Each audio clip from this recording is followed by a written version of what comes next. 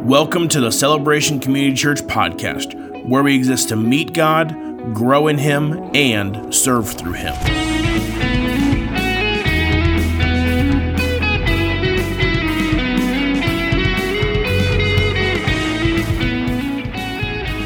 Let's just talk maybe a little bit practically about logistically kind of what is going on. I know we've mentioned the idea of fellowship being a huge part of that. So just really briefly, what do you mean when you're saying the word fellowship? Because I know that there are those people who have grown up in small towns that will think of the fellowship hall that everyone has to go into the basement after the pastor preaches, and then everyone will have Jell-O salads to eat.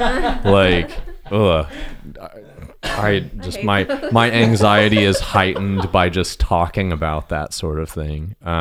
So when you say fellowship, what are you really referring to? Maybe in different language, what are you trying to accomplish there? I think for me, like, there's a difference between fellowship and conversation. Like to have a conversation with somebody, and that happens a lot at our group, like just having a conversation where I don't really know somebody very well. I'm trying to get to know them more. They're trying to get to know me, and we're just learning a little bit about each other's life. Yeah. And there's a conversation that's happening there. But then fellowship it's almost like a deeper conversation of, like, it's not just, well, what do you do for a living? Where are you from? Things like that. But fellowship is more like, man, how are things going? We know you guys are pregnant. So, like, how has that been? Like, have you had any struggles with that or anything? Yeah. And that's when fellowship happens to me is not just a shallow conversation, but more of a deeper conversation with people. And you've mentioned that, like, within the context of fellowship, confession of sin can happen, and that requires a great deal of trust. So I see this as not only like all being in the same space, breathing the same air, and doing something, but really being intentional about what is done and learning how to exist in a community, right? Community has a lot of different hierarchies. I would consider our church a very large community, and it's basically impossible to, like, hang out with 1,000 people, right? And I feel really bad about this when someone will say, like, hello to me by name, and I'll just be like, hey, man. Yes. Because I really do value folks, but at some point we have to give ourselves permission not to have the greatest relationship in the world with so many people, but just to look a little bit smaller. And sometimes we make these decisions to, like, hang out with couples together who are in that, like, courting phase of their lives, or really starting to put together, like, the death of their own individual lives and their collective life. Like, I see that as being important, and I see why people or churches will typically have, like, a couples group or an older folks group or men's group and women's group. Yeah, those are great, but in a way you miss out on the collective context where single folks have just as much meaning and just as much belonging in the kingdom of God as married folks, or, like, children have just as much meaning there, and people who don't hit a certain age limit. Like, all of these things are what make communities great, because when you think, like, oh, the same Spirit of God lives within all of us, and thus there's something valuable in this relationship just by what God has, like, told you that you are, then a radically different sort of relationship can occur. I mean, I don't know if I have, like, a thought to come after that, but I'm just kind of processing this in real time, and it sounds to me like your group has been that example to you, that if we can, start somewhere, then there are benefits that you might not have even expected from this group, and by committing to it and really like refusing to just stay at a surface level and say, hey, Jordan, I know your occupation, but why don't you tell me something like funny that happened to you at work? And more going to like, Jordan, you are a person who is like worthy of processing what is going on in your life. And I'd like to be able to just like share that space with you. That sounds like a profound difference and something that's incredibly like meaning giving from somebody else. Yeah, I like that you use the word intentionality, because it's like, I guess I'm just going to apply this to work of like, yeah, you can go to work every day, but it's a whole nother thing to allow God into it and to involve him in your day-to-day life. And I think that that's being intentional of doing that with other people that's where you start getting fellowship, is inviting Christ into it. And it doesn't even have to be a Bible study setting. It doesn't have to be a formal, we're going to open up the word and go through it like that, but it can just be, okay, like I want to get to know Jordan more. And so let's invite God into this conversation and see where it goes. And a lot of times that's where that deeper stuff. And so, the intentionality, I like that you said that. Yeah. Where have you found like sort of like discipleship sort of conversations occurring, and how has your lives or lives of people in your groups looked different as a result of just like meeting together and doing that kind of stuff?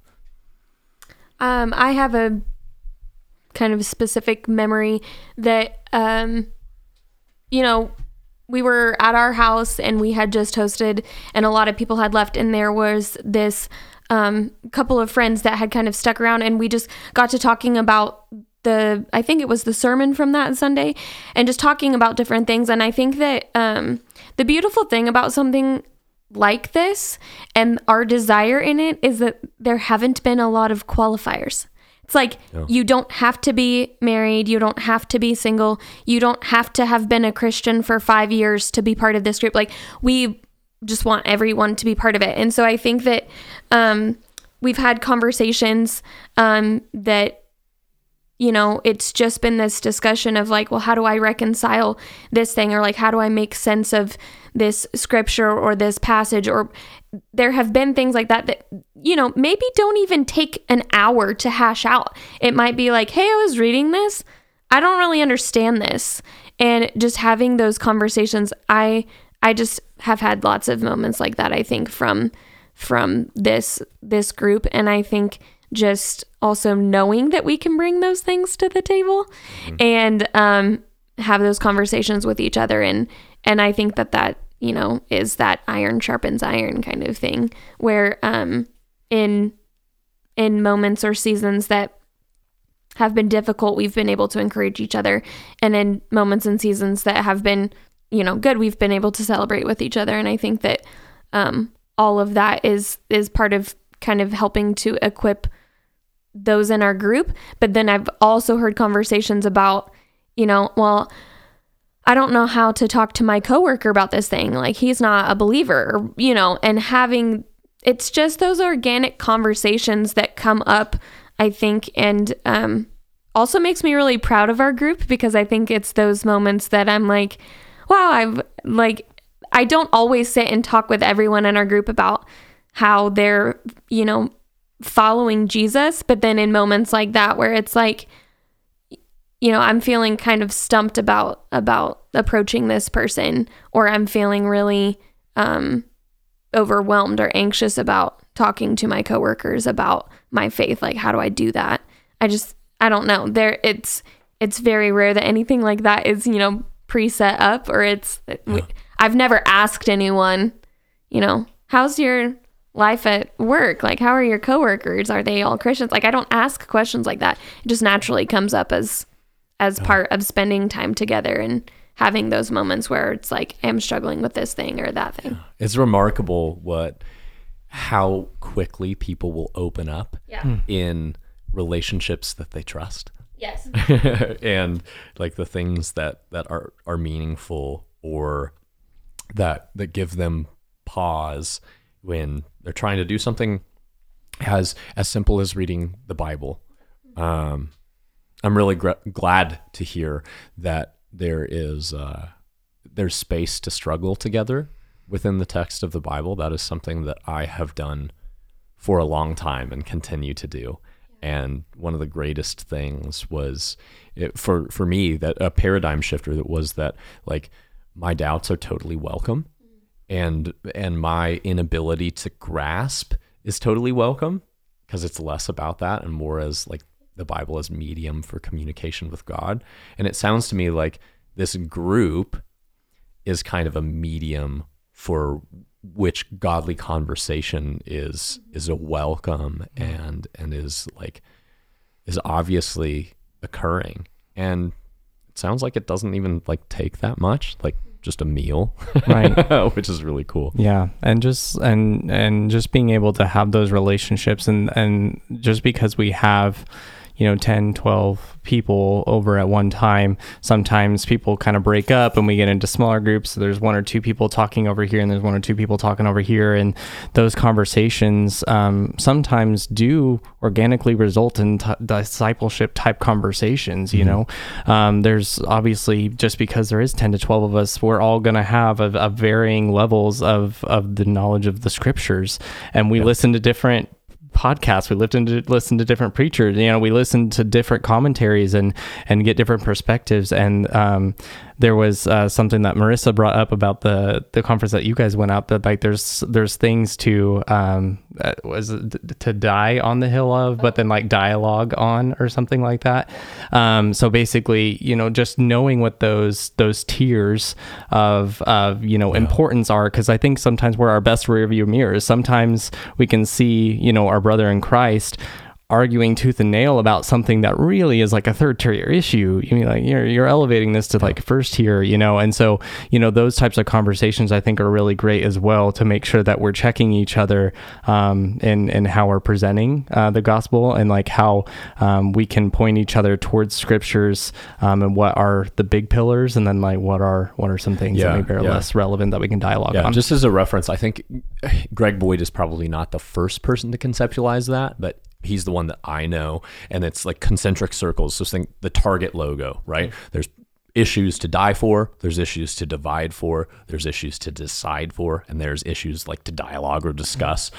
And I always think that everyone thinks too much about going in toward the middle of the circle, and where things should more often than not be outside.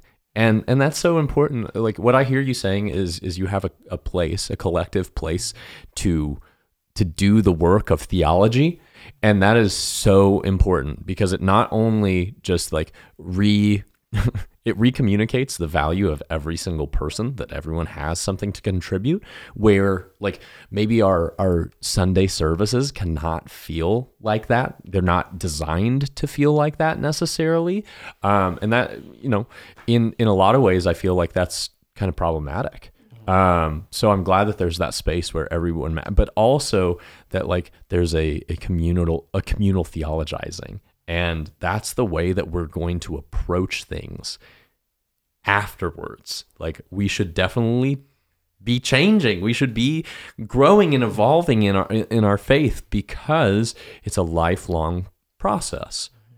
If I am the same, if I think the same about the Bible and issues of salvation or whatever, 5 years down the road, I will have considered this last 5 years a loss for me. I hope to change, because that would mean that I'm actually interacting and learning and letting something impact me, rather than being like, yep, I've got it right, time to coast into death, that kind of thing.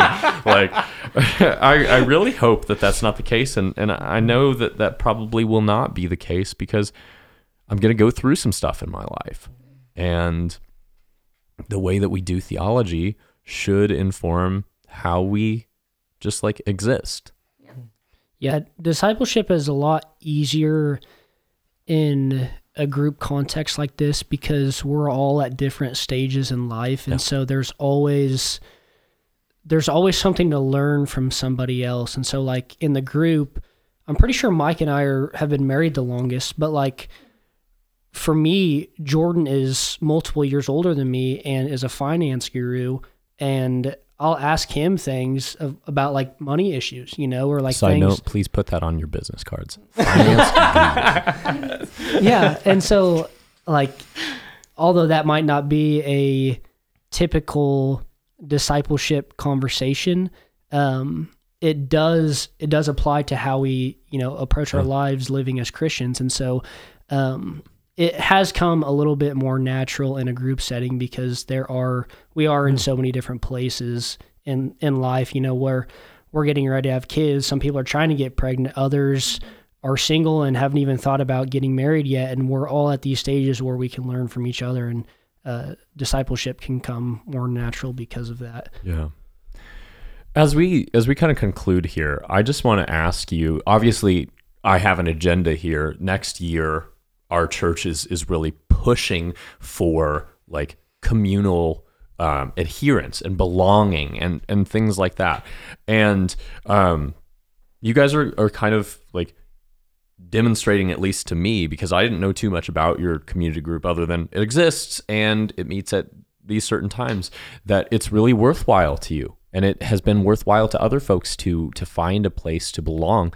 So what sort of advice would you give to other people in the church, regardless of their age, about how to belong to a group, how to belong to a community, and why is it worth it? I would say don't be scared to try out a group. You know, I know that like the church will be launching quite a few of these like kind of life group type situations. And I think that a lot of people get really nervous. Like they're like, oh, I think it'd be weird. And I say just like throw that out the door. Like just go.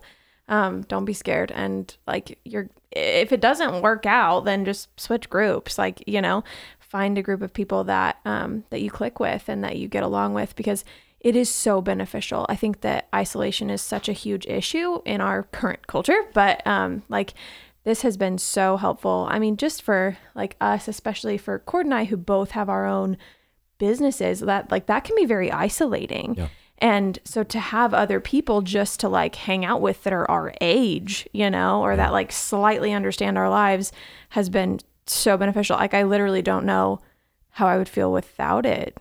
I mean, truly.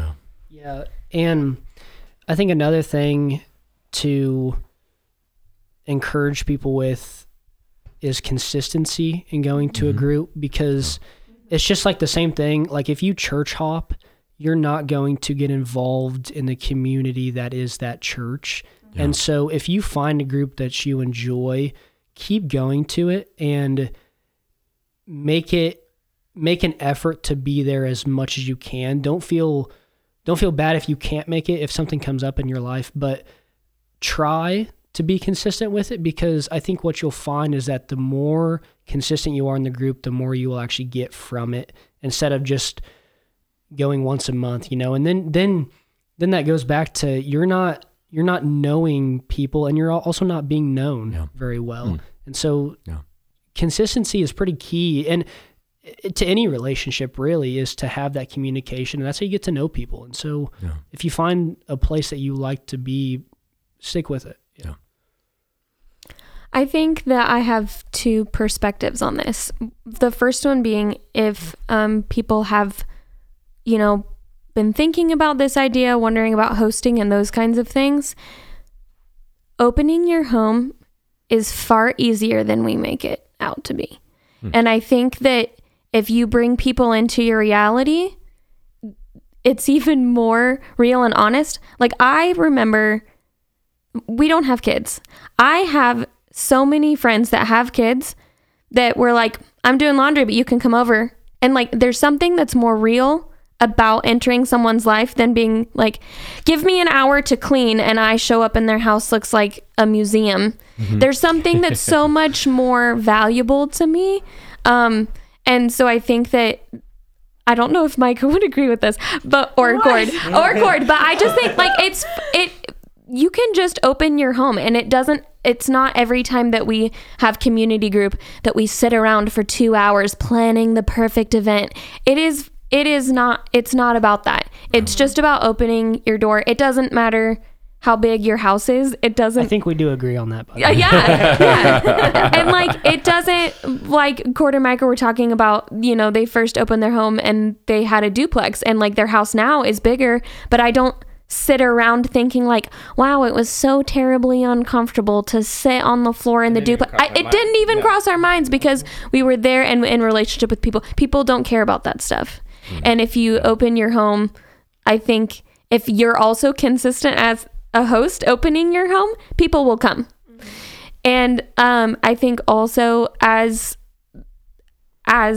just, I mean, we've been hosts, but just like being part of a community, I think all of us are longing for that, right? And I think that part of the reason that Jordan and I were really interested in something like this is because I think Jordan put it this way. He has a job that it's not uncommon to have people come in and train and then leave because they don't want to stay in Hays, because, well, honestly, for a long time, they didn't have the capacity to build community. They were on the road so much and things like that. But something that Jordan said that stuck with me was like, I want to be a place and a community that, like, if our friends have better options, like after school, or even, you know, if they've graduated and worked in Hays for a while, if they have a better option for their family and home life and all of those kinds of things to move elsewhere, fine. But I don't want our friends or like people that we know leaving because they feel like they're not part of something or feel like they don't have family here. Yeah. And so I don't know. It can... I think that we can believe the lie that it's a lot more intimidating than it actually is. Like our community group, I mean, we can make it sound like something more than it is, but like we just hang out. Yeah. We just spend time together. And sometimes it's, you know, something fun and planned, like a pumpkin patch or like a hot chocolate bar or something like that. But 9 times out of 10, we just are like, watch a football game. Yeah, watch a football game. We're going to do a potluck, you know, something like that. And it's really easy. And I think that, you know, I also don't, like, our relationships are real. Like, Micah and I have irritated each other and told each other that. But, like, it's part of being in relationship with people. And it's part of it. And so, like, you know, we could sit and pout and be like, well, I'm not going to community group because, meh. Like, no healthy relationship works like that. And I think that sometimes in the church we can be really good about saying, you know, well, so-and-so did this or so-and-so did that, or I don't like the way that they do this. And we're not benefiting each other or the body of Christ by acting that way. And so I think that just, you know, to Cord's point, showing up consistently, even when you don't want to, even when it's not fun, not convenient, even when someone in your group has irritated you, like that is part of that learning and that growth and that sharpening each other and, you know, the owning up to sins and things like that. But then also, you know, getting on the other side of that and saying like, okay, so like Micah's like a real friend. Like she's not leaving just because I ticked her off. Mm-hmm. And I think that it's consistency is all part of that. Yeah. Mm-hmm. It's really worth noting that, you know, Jesus talks about the fact that we can't offer sacrifice, right, without being reconciled to our brother. Yep. And I don't know, that's just, it hits different when you're talking about the way in which we go about being a part of one another's lives. You know, you're absolutely correct that even the healthiest relationship is going to go through conflict, but the resolution of conflict can actually edify that relationship to be even stronger than it was. Jordan, you were gonna. Yeah, I was just gonna, you know, touch on the fact that community also has to do with proximity. Yeah. I think a lot of people think that their community exists outside of Hays and maybe that they have towns that they travel to on the weekends and that type of stuff. But really, community is for the people you live with day in, day out. Like you think about Jesus and his disciples and how dysfunctional they must have been just based on the social spectrum that they ranged, right? But like the idea that all of them like lived together, followed the same rabbi, right? And developed, if we model our lives after Jesus, then we will inherently like follow him, and we will look together. We will look much more like Jesus every day. But we may have like every person in our community group doesn't have the same career. We don't have the same like even interests most of the time, personalities. All of that is so different, but that's what's so cool about it, you know, is just like that diversity within our group, and just being able to just refine each other and spur one another on and carry each other's burdens, and all of that is just an organic part of this community group that I've come to love. Yeah, that you actually segued perfectly into my final question. I'll act like I was planned. And it absolutely was, Jordan. Listeners, we knew it the whole time. Yeah, so like you were saying, there are so many different spaces that we occupy, right? And it's easy to hang out with the people that we work with, hang out with the people who have the same interest with us. So in this, you have chosen to hang out with the people who belong to Christ in the same way that you do. Why is that the communal choice you have made over maybe, we have interests, similar interests, we would mesh together far better, knowing that there are going to be those bumps up in between personality and interpretation maybe. Why have you chosen to be communal around church, around Christianity, rather than some of those other occupations? Because it's the most life-giving quality of our lives. And so, like, I love hunting, but there's only a few hunting seasons throughout the year. And so it's like, I can't meet with somebody every single week to talk about, did you go hunting this week? Because a lot of times there's not even a season open to be hunting, you know? And so it's like that you can only go so far with certain interests that you have with somebody else. But, you know, as followers of Christ, we're being sanctified every single day, and there's always things that is being revealed in our hearts. There's always things that are just coming up in our lives that we're learning through scripture, or through listening to somebody else and their experiences, or hearing somebody else's testimony, and we're always growing through that and being sanctified. And so it is the most life-giving quality about us as Christians, is that we follow Christ, and to not involve that in our day-to-day would be really rejecting the entire meaning and purpose of our lives. And so I would say it wouldn't make sense to bond together with somebody else outside of Christ, because it wouldn't be as deep and meaningful without it. Thanks, Cord. I think that we're called to fellowship, and I also think that it's something that like the early church did as well. And I think that it's, as I kind of stated earlier, like it's not always easy. Like it's not always easy to hang out with people that don't have all this. It's really easy to talk about yourself and to talk about similar interests. And I don't think that does us any favors for, similar to what you said, kind of just like evolving. If I look at the world the only way that I know how, and I surround myself with people that do the same thing, I will not grow spiritually. I won't, because if I'm looking at the world as a girl who grew up in Christianity and like was in a middle class white family, like that is not going to be the same as a friend who grew up in China.